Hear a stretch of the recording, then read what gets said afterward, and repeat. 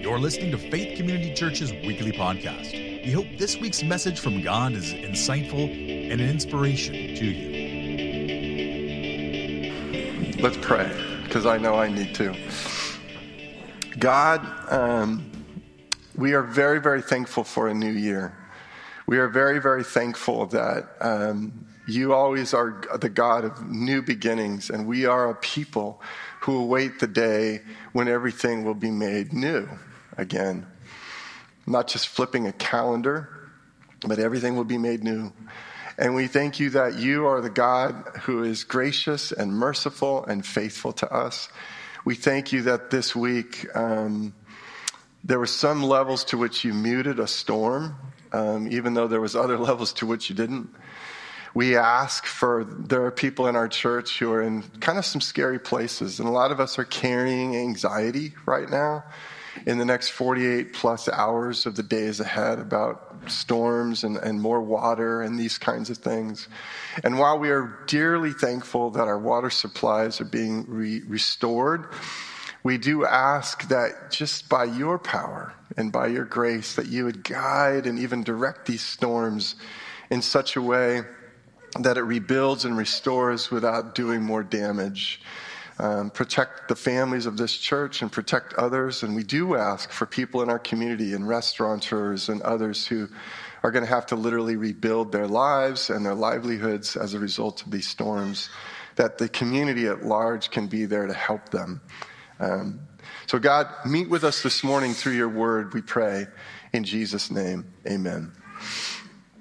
You know, as most of you know, a lot of you know, maybe some of you don't know, going back to 2012, at this time, I've had a lot of personal experience with final goodbyes to loved ones in the last decade. My mom passed away in February. Leap Day is when she went home to Jesus in February of 2012. I said goodbye to my brother Paul, tragically in an accident in the ocean on Christmas Eve 3 years ago. We lost Alita's brother Pete last year at Christmas, and as many of you know, we announced that I lost my dad the Saturday before Christmas, or the week before Christmas. And sometimes final goodbyes, they include, one last fully conscious conversation with your loved one, where you're getting to talk and converse with them in the hours and maybe moments leading up to their final breath. And I've never had that experience. I've not had that yet in my life. Sometimes, excuse me, by the way, I'm recovering from a cough from the flu too. But sometimes a loved one is taken from you so quickly that you don't have a final goodbye conversation, and all you have is just the last conversation that you had, good or bad, and you hope it was good, right? And that was my experience with my brother Paul and with Alita's brother Pete when he passed. The other times your dying loved one is already in a thin space. They're already in that thin space between heaven and earth, and they're not responsive anymore, and the only person who's doing the talking is you. And you're talking into their ear, and they're holding their hand, and that's the only conversation that's taking place. And that was me with my mom and with my dad.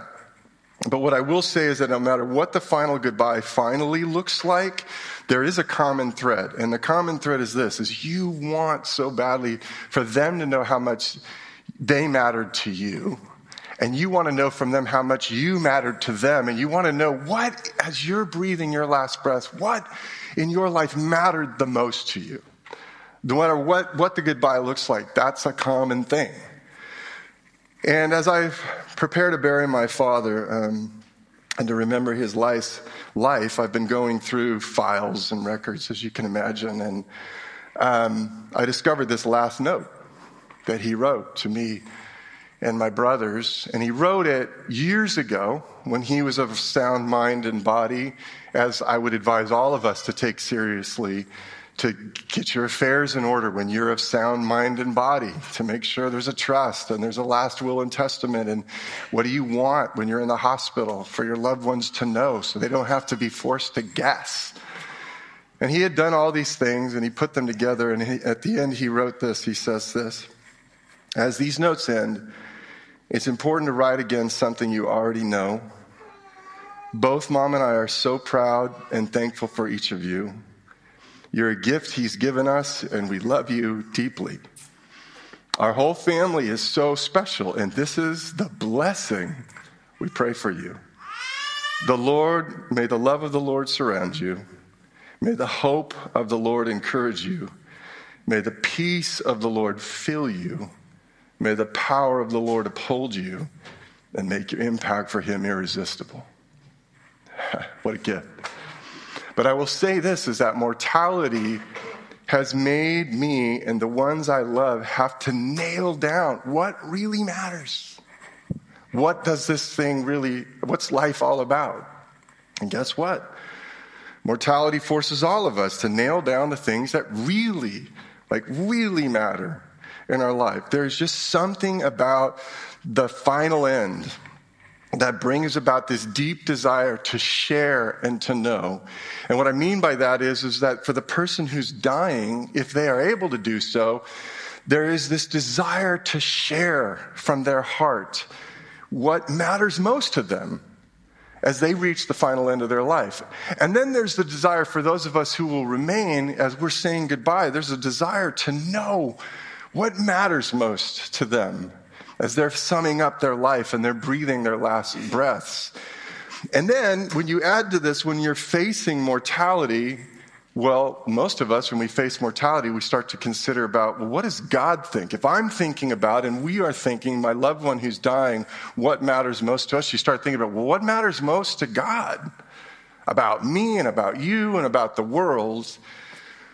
And I was thinking about that this week, and my immediate thought was, well, God isn't mortal, so there isn't any moment when God reaches an end that makes God nail down what matters most to him.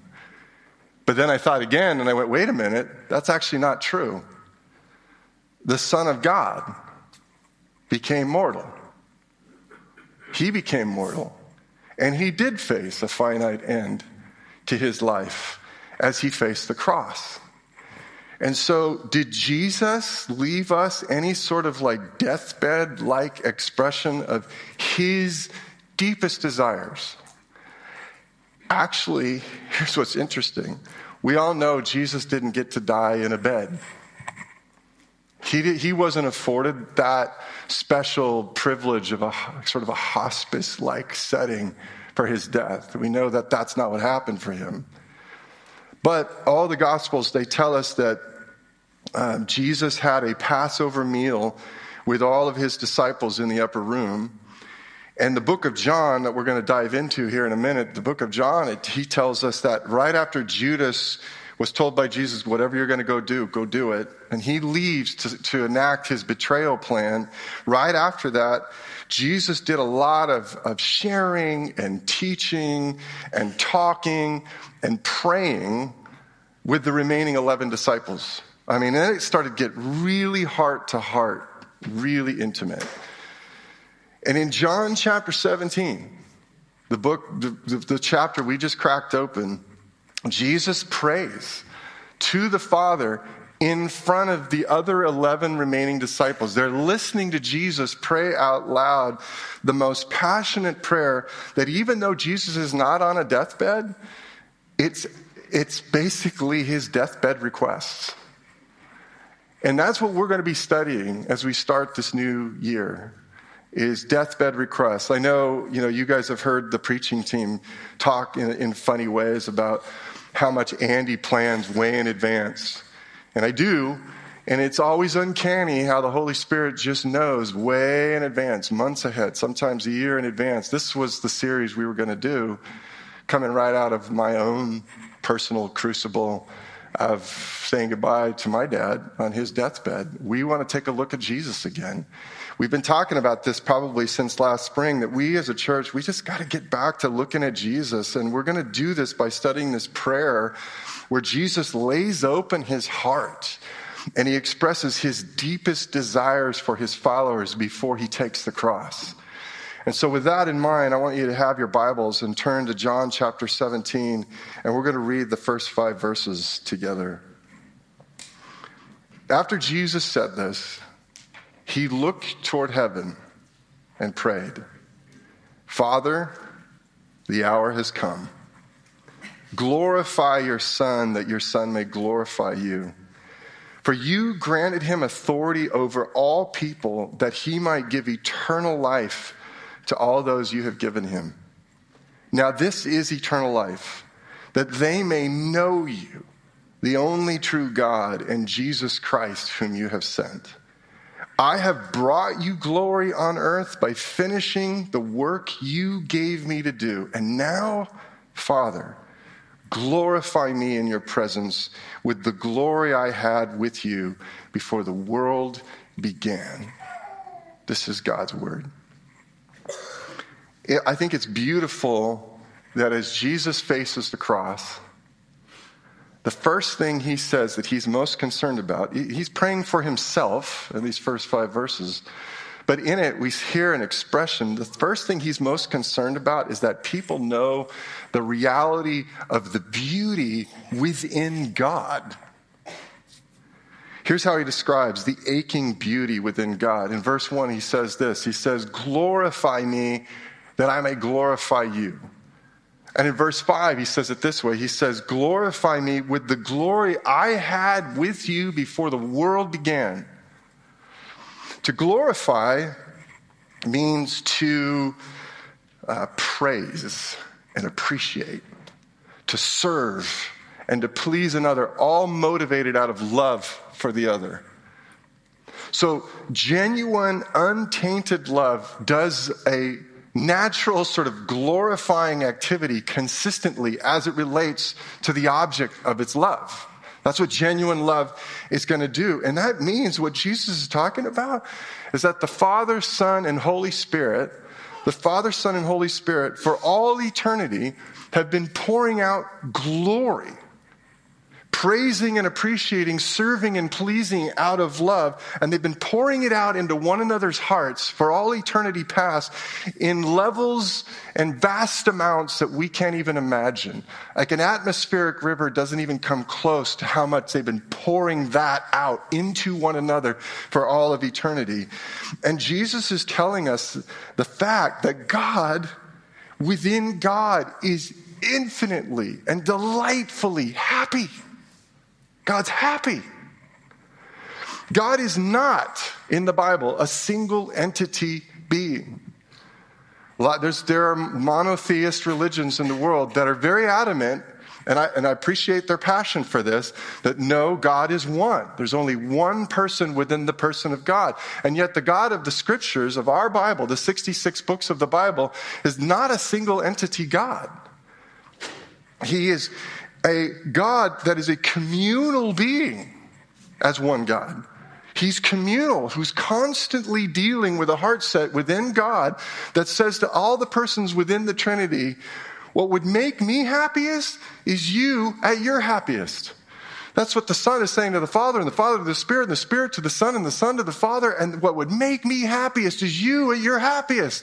And they've been doing this all the way back to ancient eternity past. And that means that when God created the world, God did not create the world to get something from us. God didn't create to get our worship and our love. Because if God was a single entity God, there's only one person within God, well, that would be why he'd have to create. To get our worship, to get our love. Because there's no relationship within a single entity God. There's no relationship there. But that's not who our God is. Our God is not a single entity God. He is this God, is tripersonal, who's already experiencing worship and love within God in vast amounts that you and I could never add to, really. And so when God created the world, and when God gave you life, and when God gave me life, he created in order to give the happiness and the delight and the love that he has within himself. That's why he made us. And when Jesus asked God that God bring him glory now, the now is he's talking about the cross. Now, when he says, bring me glory now on the cross, Jesus is not talking about glory that will come after the shame of the cross is over.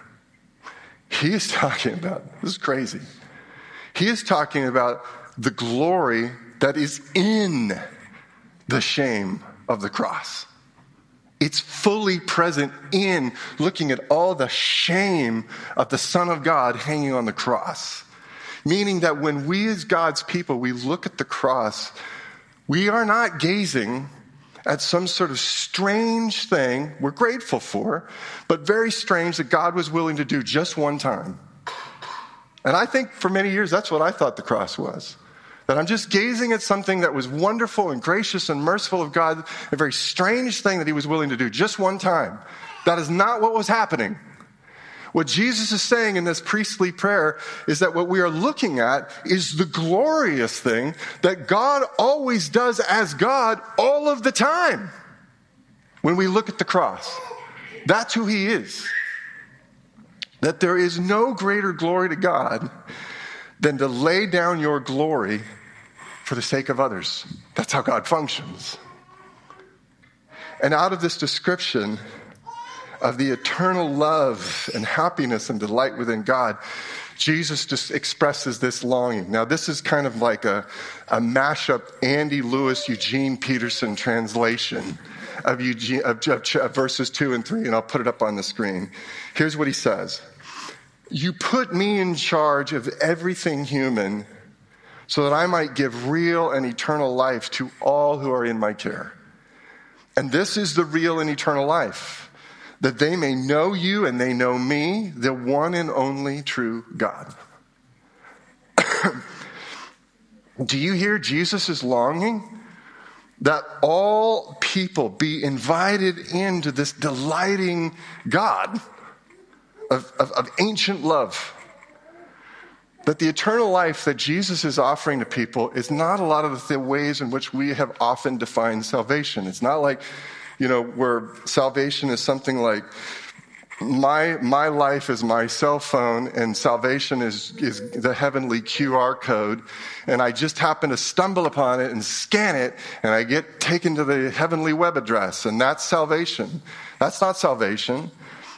Nor is salvation a string of magic words. If any of us have watched Harry Potter, you know how magic works. You have to have a certain amount of words said in a certain order in order to unlock whatever power, right, you're going to get within the universe. And some of us think that that's what salvation. That is not salvation. You have the right words, you say them in a certain order, and it unlocks heaven or eternal life for you. It is not having the right numbers in the right order or the facts that unlock infinite happiness. That's not salvation. Eternal life is, and here's what Jesus says, it is deeply, intimately personal. It's knowing God, the Father, the Son, and the Spirit. It is to enjoy the overwhelming delight within the Trinity by participating in communing with God as God communes within himself.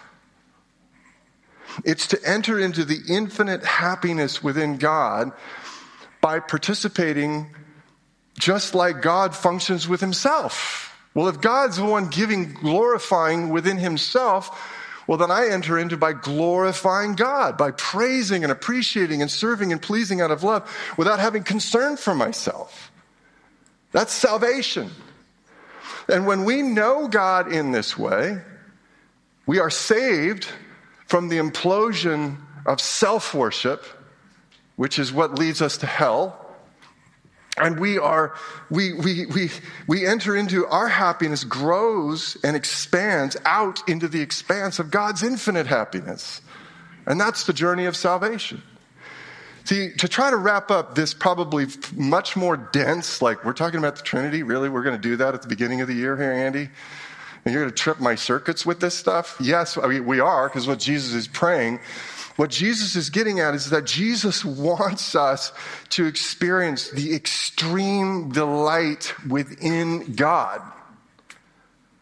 That's the project of why he came, to experience the extreme delight within God. Now, I can say that, and of course, there's that little nagging feeling inside of all of us, that somehow confuses the brokenness of the world and the brokenness of life, and to confuse those things with God.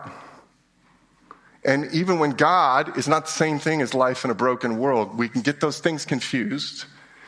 And of course, it's very easy to somehow think that God is in the business of holding out a little bit or holding out a lot, or God is in the business of piling on in your life and to make your life difficult and more miserable. It's easy to end up in these places with questions. Why doesn't God stop piling on in my life? Or why can't God make my life meet the specifications that I desire for my happiness? Why can't God do that? Of course we go there. But Jesus makes it very clear here that the Trinity is not the same thing as life. Don't get the two confused. That God is not a God who's holding out on us. Never accuse him of that. You can have your fun doing it and he'll receive it, but just know at the end of the day, if you really examine who God is, you're not going to win that argument. God is the God who is bubbling over with extreme delight. And he doesn't need anything from us, but he longs to share with us the ongoing, glorifying delight that God is experiencing all the time from eternity past within himself. And so as Jesus turned his face to the cross, Jesus pleaded with the Father that he would open up our ability to know heart, soul, mind, body, the experience of God's heart within God. That we would open up our experience of like, wait, God is within God, saying the thing that would make me the happiest is you at your happiest? That's who God is? That we would have that experience. And that without it also that we would understand God's heart towards us. Because guess what God is saying to us? What would make me happiest is you at your happiest. And then we becoming a people developing a heart toward God that learns to say back to God, what would make me happiest is you at your happiest. And then can turn to the significant people in our lives and say to them, what would make me happiest is you at your happiest, to function like the Trinity functions. Jesus longs for us to enter into an encounter with God on the terms of how God exists, so that in that experience, we enter into the expanse ourselves of God's infinite happiness, no matter what we face. So what do we do with this? Here's a thought. The book of Exodus, chapter 3, it tells us that Moses was out on the backside of a God-forsaken desert, tending sheep for his father-in-law, Jethro. His life probably in his mind by that point had completely flamed out. He was once in Pharaoh's home, had learned all the sciences and maths and all the greatness of the Egyptian life, but that was 40 years ago, and now he's tending sheep. And while he's watching the sheep, the Bible tells us in Exodus chapter 3, let me quote it, said, quote, "The angel of the Lord appeared to him in flames of fire from within a bush," unquote. God chose a very strange way, we'll all admit that, very strange way to do this, to present himself, as God continues to find very strange ways to present himself in our lives. He kind of does that. Well, it goes on to say in the text, and let me again quote it, it says, quote, "Moses saw that though the bush was on fire, it did not burn up," unquote. In other words, he saw a bush on fire in the distance. And I will tell you honestly, for years I thought, oh, okay, so the miracle was a bush on fire that kind of spontaneously, lit up. Actually, no, that was not the miracle. In fact, I did some research on this a couple of years ago, and I found out that to this day, it's actually not that big of a deal for shrubs and bushes to spontaneously ignite on fire on the backside of the deserts of the Sinai region. They will just do that. So that was not actually the miracle. So Moses saw some bush on fire, which actually was not that big of a deal, warranting more than just a glance. Oh, another bush on fire. For us from, California, we'd be like, what? But not for Moses. But Moses, not knowing God wanted to meet him in this bush, he just noticed one little different factor. The bush wasn't burning up. It wasn't just falling to the floor of the desert in an ash heap. That was different. Like, wait, what? I've seen bushes catch on fire and then just burn and consume, and then they fall in an ash heap. This one's still burning. And so the Bible goes on to tell us that Moses thought, again, I quote, "I will go over and see this strange sight, why the bush does not burn up," unquote. In other words, Moses chose to draw closer to something that had just enough added mystery behind it that he wanted to see what was going on. And then when he did, he encountered the mystery and the compassion of Yahweh. And even heard for the first time, who's the name of God? Yahweh. And I tell you that, I humbly submit that the God that Jesus is telling about in his deathbed request in John chapter 17 is the same God who invited Moses to draw closer. And he invites you and I to draw closer. That God is ever in the daily stuff. God's even in grief. He's been meeting with me a lot in grief. He's in the daily stuff that we could easily think it's only worth a glance. And he's got so much more for us to discover and enjoy of his extreme delight if we'll just draw closer and just get over all these games that we play. Is he really good? I don't know. Why that church was really bad, and I'm not sure God is really good.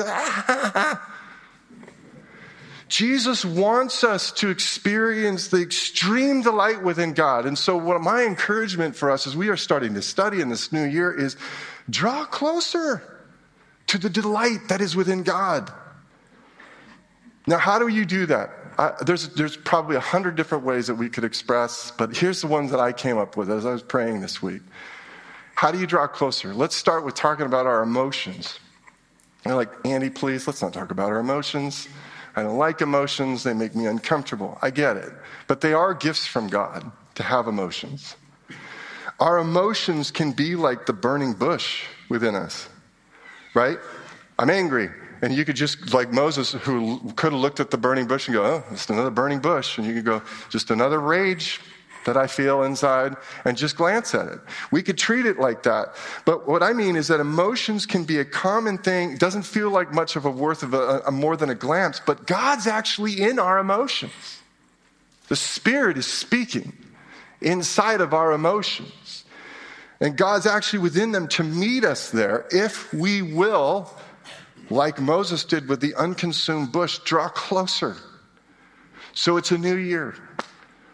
So my question to you is, are you sad? I'm feeling a lot of sadness these days. Pretty thick layer of it. Well, don't run from your sadness. Don't just glance at it and go, yeah, you're sad. Don't medicate. Don't run from it, but pay attention to your sadness. Sit down in it. Let the waves of sorrow, like the waves that were crashing over Walton Lighthouse, just let it hit you. Let it. Let it hit you. Feel it. Feel it with Jesus. Feel it with the Holy Spirit, and through his Spirit, let him be present with you so that he can weep with you and he can comfort you. That's how you get through it. Are you mad? There's a lot of things in this world right now to be mad at. Don't just give it a glance. You go, yeah, another thing I'm mad at. Admit you're mad. Let yourself feel rage and sorrow, which I know for me a lot of times when I'm angry, it is a mix. It's a cocktail of rage and sorrow. And just admit, let yourself feel the combined inside of you, and let Jesus Christ, through his Spirit, just be present with you in your anger to help you process it. If you don't want to be living with that rage, you want to know how you get rid of it? It's by doing that. You sit with Jesus at the burning bush of your rage and let Yahweh, through the Spirit of Christ, speak to you. Are you glad? I got to throw that out there because somewhere out there's somebody who might be happy in this world right now. Are you glad? Well, don't just pass by this moment or this season of happiness. And I know for years I was bad at this. Like when something good would happen, I would just be like, yeah, great, good, check the box, move on. Because it was almost like this mindset. It was like, well, that's how it's always supposed to happen. There should be gladness all the time. Instead of like, no, come on, slow down, Lewis. Like, enjoy the fact that God's being good. Slow down. Bring yourself to be fully present to all the relief and the pleasure and the happiness that you feel, and let Jesus, by his Spirit, just enjoy it with you. Enjoy it. Let me say one other thing, too. These are just one way is to be present to your emotions. But let me also say a word about rising up and stepping back into spiritual rhythms in our lives. I like spiritual rhythms because most of us, we recoil when I say spiritual discipline, right? Because we're like, discipline, So I won't say spiritual discipline, but I mean the same thing. Spiritual rhythms.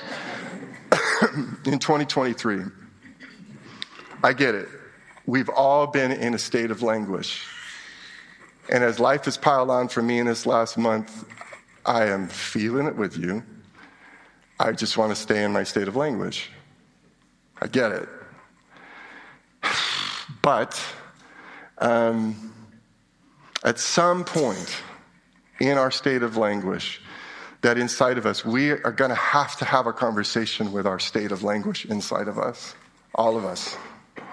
And we're going to have the conversation with our state of languish that comes post-pandemic and the economy and all the divisiveness and all that stuff. We talked about it ad nauseum. But at some point, we've got to come to a point of asking ourselves and having a conversation with ourselves and say, has this been long enough? Have you had that question posed to yourself within yourself yet? Has this been long enough? Is it time to get back into life-giving rhythms? And I will just say to you, these are some key rhythms that I so desperately need all of the time. And I just encourage for you that it's maybe time to start rising up out of the languish. Rhythms like worship. Are there rhythms of worship that you've got to get back to individually in your life? But not just individually, also communally. Yeah, it actually matters that we gather together regularly. I just heard a statistic recently that people who are attending church 2 weeks out of every 4 before the pandemic are now 1 week out of every 4. And I'm looking at people who are living that. It's happening everywhere. So is it time for us to go, hold on, is this good for me for this long? To be able to get back to communal rhythms we really need to reestablish that help us. I need you. Believe me, in these last weeks, I've needed your prayers. I've needed your hugs. I've needed communal worship, even though I didn't have it in me to show up. To be able to draw closer to the delight that is within the person of God. We need that. Another one that I definitely need is Scripture. Are there rhythms of consuming God's love letter? That book that you're holding in your hand is God's love letter to you. He loves you, and he has revealed himself to you in that Scripture. Are there times to get back into that Scripture that will help you draw closer to the delight that is within the person of God? Prayer. Are there rhythms of conversational communing with God that are going to help you draw closer to delight within the person of God? God doesn't care if you're just having a conversation with him on one extreme, if it's like, I just need a better parking space. There's so much rain coming down. Can I be at the very front of Trader Joe's instead of over there? Can you help? He doesn't care. He'll have that conversation with you. All the way to the ones where it's like, where did you go? The lights went out, God, and everything in between. God says, come and talk to me. Have communion with me through conversation all the time. And finally, stewardship or generosity are the rhythms of investing your time. You know, there's so much of us that we're still in our, what is that thing you just bought, Alita? The rumple? It's like this blanket jacket thing or something like that. Or you're under the covers of your bed. Whatever it is, it's like all of us in our state of languish are kind of like, you need some help? I don't know. I'll just leave this blanket over my nose for a little longer. It's like, does the church need help with a little bit? Right? I know, I get it. I've been feeling it too. So I understand. But are there rhythms of investing your time and your talent and your treasure in the renewal of broken people and a broken world? That's how we actually will draw closer to be experiencing the delight that is within the person of the Trinity. I hope any of this made sense. I'm going to invite the band to come on up, Calvin, and you guys go ahead and get plugged in. And let me just say this as I finish. We draw closer to the delight within God because as we do, we are transformed into people of delight. Even in the valleys of the shadow of death. And in a minute, we're going to take communion. We're going to sing a few songs before we do. But when we take communion, we feast on the bread.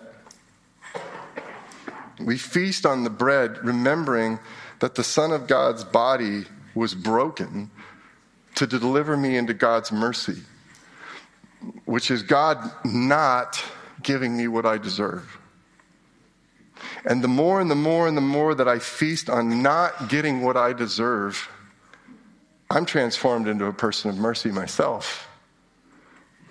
And in a minute, we're going to drink the cup, remembering that the Son of God shed his blood to deliver me into God's grace, which is God's delight in giving me access into everything that the Son of God has, that I have a full share in everything, rights and privileges that the Son of God has, that's been given to me as a right, as a privilege, because I have believed on the Son of God. And that the more and the more I drink in receiving the riches of the delight within God, I become transformed myself into a person of grace. So let's continually taste and see our God's good. And then taste some more to see how much more good God is. And become people, even in this new year, whose happiness grows into and expands out into the infinite happiness of God, no matter what we face. Let's pray.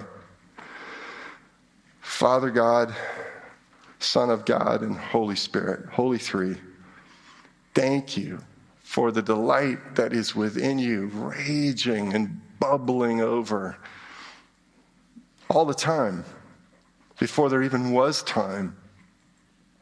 And thank you that you wanted to make us in your image, and that even when we decided to go our own way in a garden and we flipped you off and said, no thanks, we'll do it ourselves quite more effectively, thank you.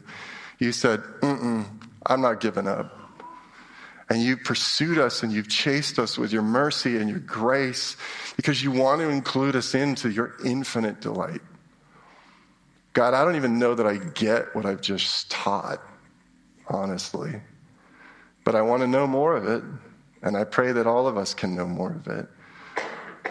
In the name of your Son, Jesus, I pray. Amen. Thank you for listening to this production of Faith Community Church in Santa Cruz, California.